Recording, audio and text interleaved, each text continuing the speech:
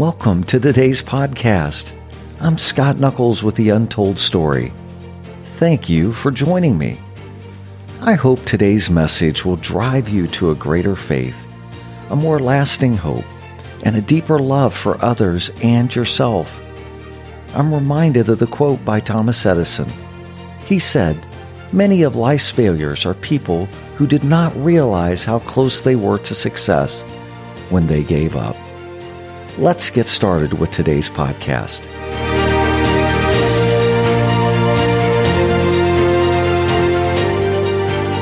No doubt that many of you hearing this podcast have heard or seen the movie Braveheart.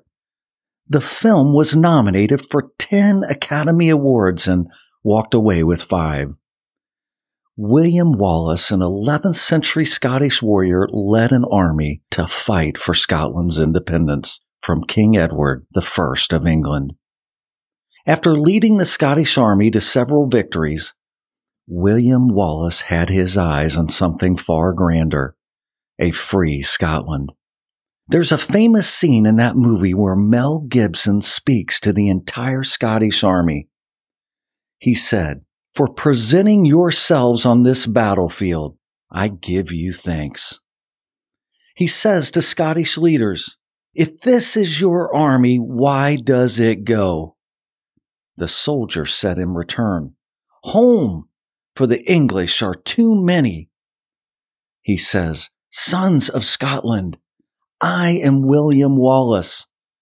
A soldier then said, "William Wallace is 7 feet tall. He kills men by the hundreds." Wallace said, "If he were here, he would consume the English with fireballs and lightning." He said, "I see a whole army here in defiance of tyranny. You've come to fight as free men, and free men you are. What will you do without freedom? Will you fight?" The men said, "Fight? Fight against that? No, and we will run, and we will live." Wallace said, "Fight, and you may die. Run, and you will live, at least for a while. And dying in your beds many years from now, would you be willing to trade all the days from this day till that for one chance, just one chance to come back here and tell our enemies, one chance to come back and tell our enemies, you may take our lives, but you will never take our freedom?" On that day, July 22nd, 1298, William Wallace inspired an army to stand up to tyranny. In 1502, in Florence, Italy, a block of marble stood in the works department of the Church of Santa Maria del Fiore. It had once been a magnificent piece of raw stone, but an unskilled sculptor had mistakenly bored a hole through it where there should have been a figure's legs. This rendered the marble useless. Pier Soderini, Florence's mayor, wanted to save the block of marble and tried to commission Leonardo da Vinci to craft something out of it. But most artists agreed that the stone had been ruined. For a time, it gathered dust in the halls of the church until some Florentine friends recommended a mostly unknown artist to take up the work. This 26-year-old unknown artist convinced the leaders that he deserved the commission. That artist was the great Michelangelo. Michelangelo traveled from Rome, where he was living, to Florence. He examined the stone carefully and concluded that he could carve a figure from it by adapting the pose to the way the rock had been mutilated. Many argued that this work was a waste of time and that nobody could salvage such a disaster. But in the end, the mayor agreed to let Michelangelo work on it. Michelangelo decided it would depict a young David with a sling in hand. What's curious is that many statues depicting David showed him as the victor over the defeated giant, not as one about to slay the giant. This depiction, unlike the others before it, shows David before the battle actually begins. Instead of being shown victorious over a foe much larger than he, David looks tense and ready for battle after he has made the decision to fight Goliath. He chose to show David with nothing more than a sling. It took him nearly 3 years to complete this masterpiece. The title of today's podcast is, Are You Ready to Slay the Giant? The scripture text for our discussion is found in 1 Samuel chapter 17. I'd love to unpack the backstory. The Israelites were at war with the Philistines. The Lord had given the land of the Philistines to the Israelites. Now listen, this represented about 60,000 square miles. As a point of reference, that represents about the size of the state of Georgia. However, today, the Israelites occupy less than 20% of the land God promised them. When Joshua, who was the leader at that time, when he was old, he mentioned there was still land that needed to be conquered. Both armies geared up for battle, with the Philistines occupying one hill and the Israelites the other, with both overlooking a valley below. The outcome of this battle is significant. It would be contested by 2 champions. This was proposed as a winner takes all battle. One fight to determine the outcome of the war. What was the outcome? The loser would become slaves of the victor. Yes, slaves. The Bible says that this proposal terrified King Saul and his soldiers. To be terrified means to be petrified and horrified with extreme fear. In addition, the soldiers were dismayed, which means to shock, to be in complete shock and distress. Who was this soldier that evoked fear into an entire army? His name is Goliath. He was a fighter since his youth, nearly 10 feet tall. His armor alone weighed 125 pounds. The tip of his spear weighed 15 pounds. Nearly every part of his body was covered with armor. For 40 days, Goliath came forward in the morning and in the evening and took his stand. But no one from Israel showed up. No one, not one, was brave enough to fight him, not even the king himself. The army became paralyzed. Even the king succumbed to fear. When the Israelites saw Goliath, they ran from him in great fear. Day after day, there seemed to be no way around this giant. The soldiers couldn't see past him, and the king could not confront him. The land had been promised, but there was no one willing to fight the giant for it. They could see the land from the hill, but didn't have the courage to conquer it. And what about David? What about this warrior? He was not a soldier, but a shepherd. Historians estimate that he was merely 15 years old. In addition to being a shepherd, he was a musician that played the harp. He became an armor-bearer for the king, but his real role was playing the harp. Jesse, his father, was the grandson of Ruth and Boaz. He had 8 sons, and David was the youngest. His 3 oldest brothers served in Saul's army. David, however, was called a mighty man of valor in the previous chapter.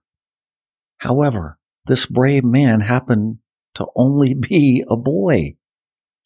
The other things we see in the Bible is that he spoke well, was fine-looking, and probably the most important is that the Lord was with him. The king was so concerned about this giant and defeating this army that he offered everything for someone to step up and defeat him. Great wealth. I'll give you my daughter in marriage. I'll exempt you from taxes. Not one soldier took the challenge. Did you know that David was merely at the battle to check on his brothers? When he heard the situation, David begged Saul to take on the Philistine. He was armed with only his confidence in God and a sling and 5 stones. David asked those around him, "Who is this Philistine that he should defy the armies of the living God?" When David's oldest brother heard him speaking, he became furious. "What are you doing here? What are you up to?" David said to the king, however, "Let no one lose heart on account of this Philistine. Your servant will go and fight him." King Saul became convinced that David could win. He probably wouldn't have risked the kingdom unless he believed that David had favor. He said, "The Lord be with you." What any good king would do, well, he offered David his armor. But because he hadn't tested it, he didn't feel comfortable. He didn't feel comfortable wearing it. Not to mention that it was way too heavy for a 15-year-old, and it was a custom fit for a tall warrior king. No, David had a sling and decided to choose 5 smooth stones from the stream and put them in his shepherd's bag. Let's pick up the story in verses 43 through 53. "Am I a dog that you come at me with sticks?" And the Philistine cursed David by his gods. "Come here," he said, "and I'll give your flesh to the birds of the air and the beasts of the field." David said to the Philistine, "You come against me with sword and spear and javelin, but I come against you in the name of the Lord Almighty, the God of the armies of Israel, whom you have defied. This day the Lord will hand you over to me, and I will strike you down and cut off your head. Today I'll give the carcasses of the Philistine army to the birds of the air and the beasts of the earth, and the whole world will know that there is a God in Israel. All those gathered here will know that it is not by sword or spear that the Lord saves, for the battle is the Lord's, and he will give all of you into our hands." As the Philistine moved closer to attack him, David ran quickly toward the battle line to meet him. Reaching into his bag and taking out a stone, he slung it and struck the Philistine on the forehead. The stone sank into his forehead and he fell face down on the ground. So David triumphed over the Philistine with a sling and a stone. Without a sword in his hand, he struck down the Philistine and killed him. David ran over and stood over him. He took hold of the Philistine's sword and drew it.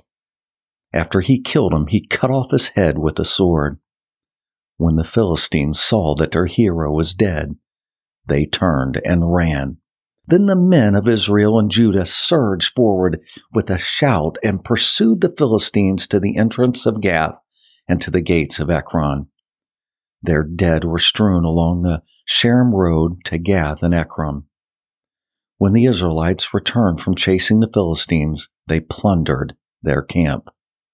After 40 days, the battle was over, and in an instant, the terrified and dismayed soldiers of Israel were victors at the hand of a 15-year-old boy. For those of you that have teenage boys or you're a teenager yourself, I have two. It puts into perspective a boy fighting a giant. Imagine your teenage son getting in the ring with Evander Holyfield or George Foreman or Mike Tyson. We couldn't imagine it. But in this case, it happened. So what was David's view of the situation? Here we have this young shepherd boy. Why did he have such a different view? Was it because he remembered that God had previously rescued him from a lion and a bear? Was it because he experienced righteous indignation upon hearing the name of his God blasphemed? You know, Merriam-Webster defines blaspheming as the act of insulting or showing contempt or lack of reverence for God. Was it because he knew that the battle was already won? I love Deuteronomy 21-4. God himself says, "When you go to war against your enemies and see horses and chariots and an army greater than yours, do not be afraid of them, because the Lord your God, who brought you up out of Egypt, will be with you." When you're about to go into battle, the priest shall come forward and address the army. He shall say, "Hear, O Israel, today you're going into battle against your enemies. Do not be faint-hearted or afraid. Do not be terrified or give way to panic before them, for the Lord your God is the one who goes with you to fight for you against your enemies to give you victory."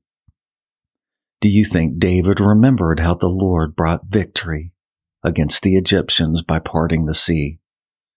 Do you think he remembered the story about the walls of Jericho that came down by marching around it 7 times while shouting praise to the Lord?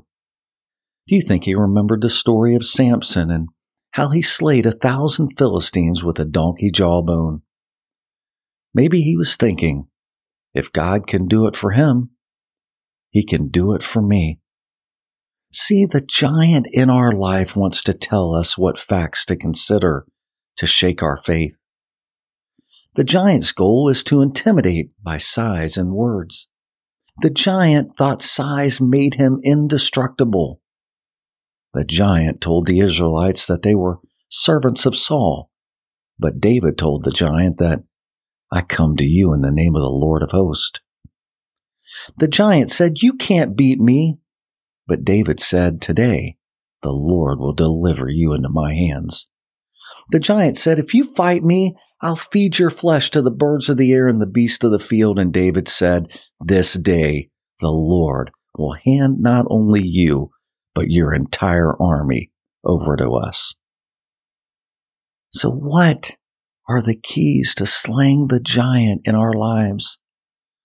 How can we overcome? How can faith arise within us in such a way that the giant becomes smaller, our faith becomes grander, and we walk in the confidence that God would have us to?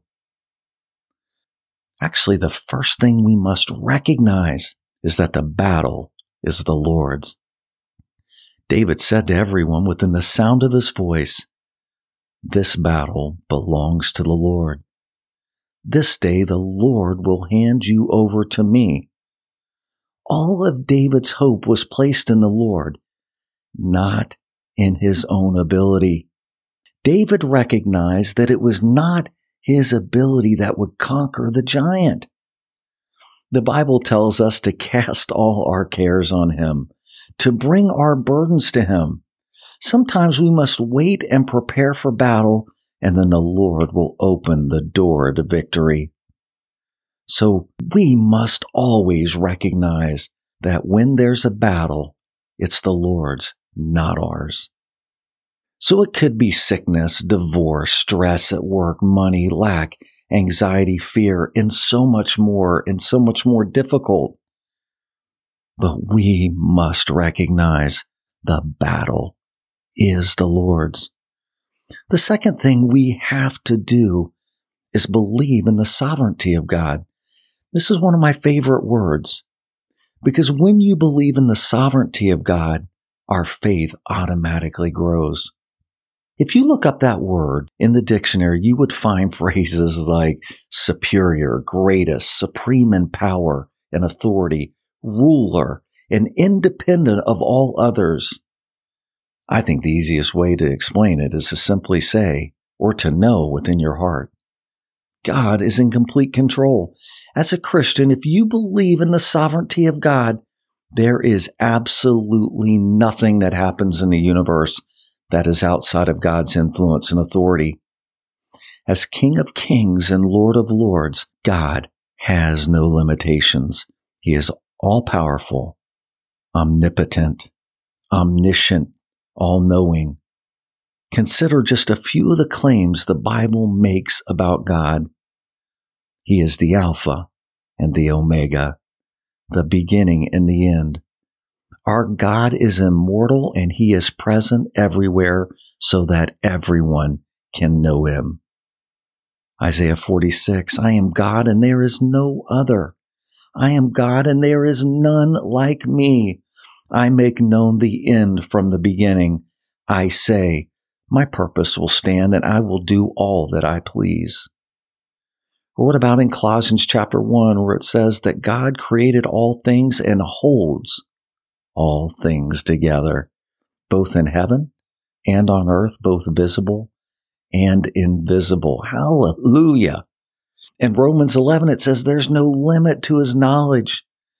God knows everything completely before it even happens. See, what we must always remember is that we live in time and space.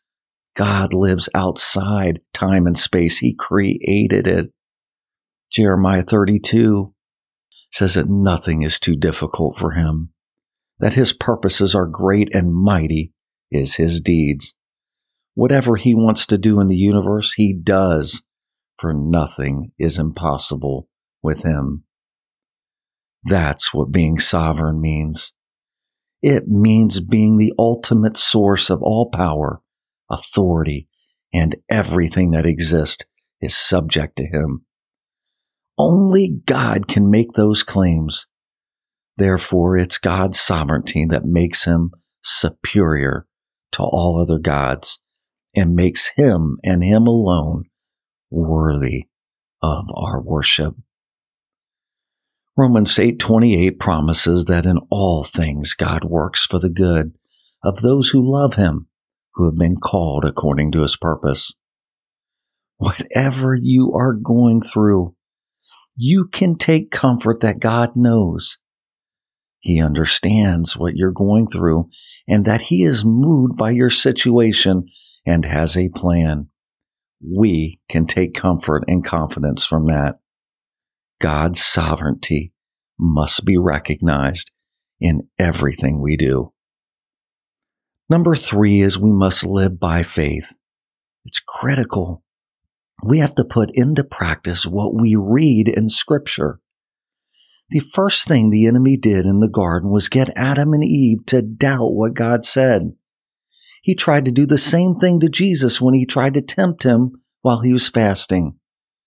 That is what the enemy is trying to do to you and me. He wants us to doubt the Word, that the Word won't come true for us, that it doesn't apply to us, maybe someone else, but not us. See, the Bible says that faith comes by hearing, and hearing by the Word of God. Hebrews 11:6 says, and without faith it's impossible to please God, because anyone who comes to Him must believe that He exists, and that He rewards those who earnestly seek Him. If the enemy, if he can get us to doubt, then we will begin to trust in ourselves or others to make things happen. We will supplant our Creator for something created. There's a great quote by Ralph Waldo Emerson. He says, we live by faith or we do not live at all. Either we venture or we vegetate. If we venture, we do so by faith, simply because we cannot know the end of anything at its beginning. We risk marriage or we stay single. We prepare for a profession of faith or we give up before we start. By faith, we move mountains of opposition or we are stopped by molehills. Our past experiences of trusting His Word will remind you and me of who God is and how He provides for us. So number 3, we must live by faith. Do you know that faith is like a muscle? It must be exercised. But how do we exercise it? Now, I don't know about you, but I like to work out. And anytime I work out a new muscle or something, the very next day it hurts. And usually the day after, given that I'm older now. Think about this. An entire army arrayed on a hill. Why didn't any other soldier step forward and slay that giant? We know that the measure of faith given to every believer can grow. Our faith must be strengthened by exercising it or putting it into practice. Someone once said, "What you feed grows, and what you starve dies." I love this quote by F. Bosworth. He was an evangelist in the early days of the Assembly God. And he said, most Christians feed their body 3 hot meals a day and their spirit 1 cold snack a week. And they wonder why they're so weak in faith. God's word is faith food. And if we want our faith to grow, we must feed it more than once a week. If we want our faith to grow, we have to start where we are. No one climbs a ladder starting on the top rung. We've got to start on the bottom rung and climb our way up if we're going to reach the top. That's the thing that defeats a lot of well-meaning Christians. They try to believe beyond their faith. Well, how did David develop such faith? He was only a shepherd after all. But the Bible records the test that he went through. When a lion or bear carried off sheep, David took action and trusted God that the decision he was making was the right one. Faith requires action. David still had to fight the battle, but he knew the outcome wouldn't be apart from God's will. David was close to the Lord. Somewhere around half of all the Psalms are attributed to him. He had hard times and major struggles, but he meditated on God's word and put his faith into action. That is why faith is symbolic of a mustard seed. It starts all small, but grows over time. Faith is like a muscle. It must be exercised continually. The more we exercise, the stronger it gets. The 5th thing I've seen in this story is that we must stir up God's Spirit. The Bible says that the Holy Spirit is our guide, that He'll provide confirmation along with the Word. He will give us the direction we need. It was the Spirit that rose up within David when he heard the giant speaking. In John 16 it says, "But when He, the Spirit of truth, comes, He'll guide you into all truth. He will not speak on His own. He will speak only what He hears, and He will tell you what is yet to come." You know what? The enemy is afraid that we'll wake up and realize who we really are in Christ Jesus, that we have the Spirit of the living God residing within us. The Word says, if God be for us, who can be against us? Isaiah 59:19 says, when the enemy comes in, like a flood, the Spirit of the Lord will raise up a standard. See, we fight not against flesh and blood, the Bible says. The battle is actually spiritual. It always is. You may think you're battling in the flesh, but it is time to war in the Spirit. That's why we are told to put on the armor so that we can take our stand against the enemy and be victorious. As Christians, we do not ever give up. We do not back down. We stand firm in the truth that God is in control of all things. So we have to stir up the Holy Spirit. And 6, faith inspires faith. Let me tell you what blesses me about this story, is that after Saul heard David begging to let him fight, he was willing to risk turning his entire nation into slaves to the Philistine army. He was moved by David's words and perhaps David's trust in God. King Saul risked his entire kingdom in the hands of a 15-year-old. He said, "Go, and the Lord be with you." When we stand up and exercise faith, it is contagious. It gives others confidence in the King to perform. We as Christians must inspire others to exercise faith so that they can experience the faithfulness of God. Faith will inspire faith in others. And finally, got to be careful of the advice we receive. David's brothers tried to draw him into fear, but David wouldn't have it. They judged his motives and were wrong. Sometimes the advice of others is wrong or misplaced. King Saul, in fact, wanted to help David by providing his armor, but David realized it wasn't the right solution. Faith is a delicate thing, and we can't always expect others to be united with us. Sometimes we have to make the journey alone, so we always have to be careful of the advice we receive. In conclusion, what is bothering you? What keeps you up at night? What holds you back from reaching your full potential in Christ? Have you let the giant captivate you with fear? The entire army of Israel, along with the king, was swept up in it. We aren't immune to fear, but the Lord wants us to be. Have you been defeated before the battle has begun? Have you laid down your armor and surrendered? Have you hid from the battle because you think you know the outcome? Have you empowered your circumstances because that is what you believe is your lot in life? But what happened when one man stood up to the giant and exercised faith? There were some major benefits. In an instant, the faith of the soldiers was bolstered. The soldiers surged forward with a shout and pursued the Philistines and were victorious. They went from fear of becoming a slave to plundering their enemy. So what happened on that day, July 22nd, 1298, at Falkirk with William Wallace and that army that he inspired? Unfortunately, they were defeated that day. For Wallace, he suffered a massive defeat and resigned his position. Wallace would refuse to submit to British rule, and the king's men pursued him until August 5th, 1305. As the prior stood over him, he said, "It can all end right now. Just say it.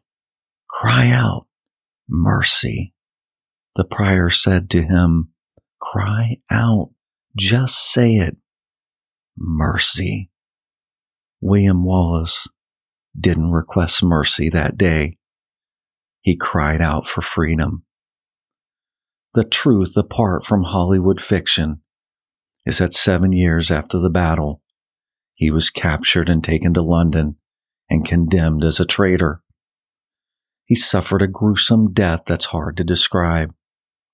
He was stripped naked, dragged for 6 miles behind a horse while being pelted with fruit, excrement, and stones. He was hanged within an inch of his life. He was relieved of his manhood and his intestines, beheaded and quartered.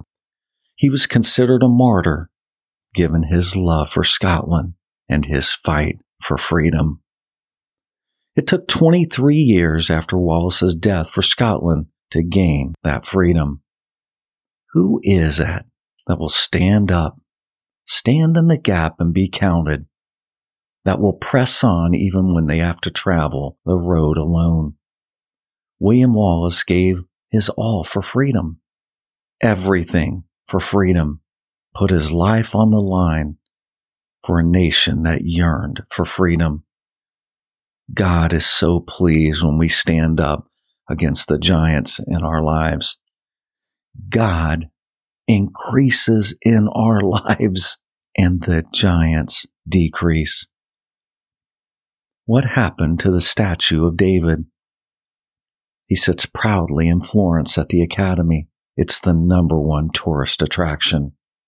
What you may not know is that Michelangelo only had one other commission under his belt before being given the right to chisel David from that block of marble. The colossal size of the statue alone impressed Michelangelo's contemporaries.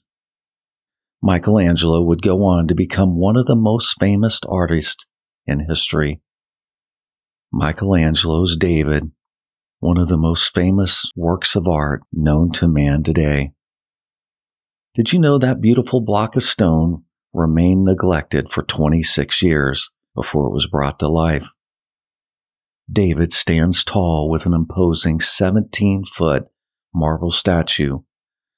It shows the level of intensity with David. His eyes are deep and focused.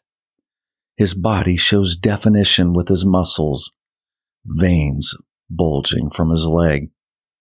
His brow is drawn, his neck tense, and the veins bulge out of his lower right hand. His left hand holds a sling that is draped over his shoulder and down to his right hand, which holds the handle of the sling. I want to read a portion of Psalm 18 that David wrote when he was going through hardship. This is how David warred in the Spirit when facing the giants in life. We don't have to make our prayers complicated. All we have to do is get in the presence of our Lord. What I want you to do, if you will, is envision the very giant that is in your life right now at this moment as I read how David handled it. I love you, Lord, my strength. The Lord is my rock, my fortress and my deliverer. My God is my rock in whom I take refuge, my shield and the horn of my salvation, my stronghold. I called to the Lord who is worthy of praise, and I have been saved from my enemies. The cords of death entangled me, the torrents of destruction overwhelmed me. The cords of the grave coiled around me, the snares of death confronted me. In my distress I called to the Lord. I cried to my God for help. From his temple he heard my voice.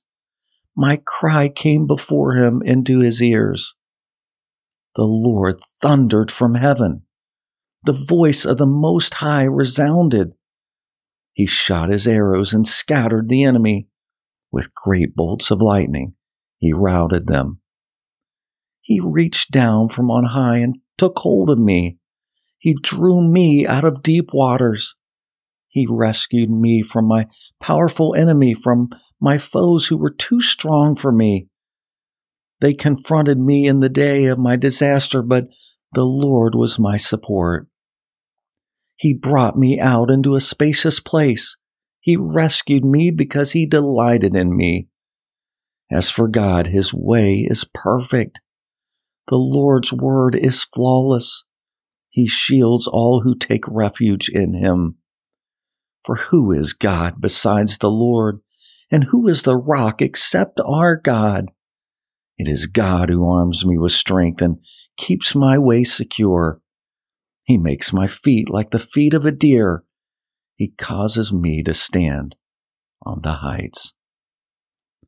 Brothers and sisters, let's be counted as one that is faithful. Let's war in the Spirit and watch the Lord defeat the giant. Come and let us move the hand of God to defeat the giants in our lives. Whenever we are battling, God is our victory. God is our victor. We must never forget that God looks for availability, not ability.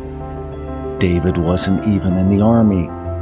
God had to use someone else that could have a different perspective to bring about victory.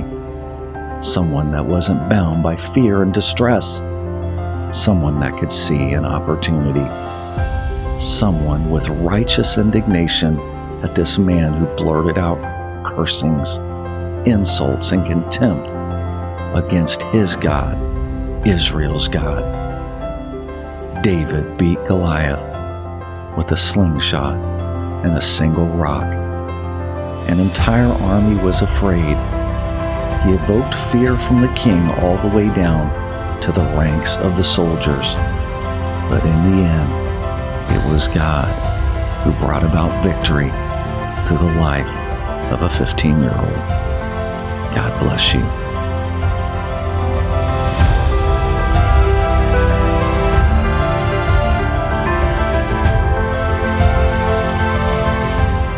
I hope you've enjoyed listening to today's podcast. Would you take a moment and provide a rating, subscribe, and consider sharing this message of encouragement with others? You can also visit us on scottnuckols.com to get more information. Until next time, blessings.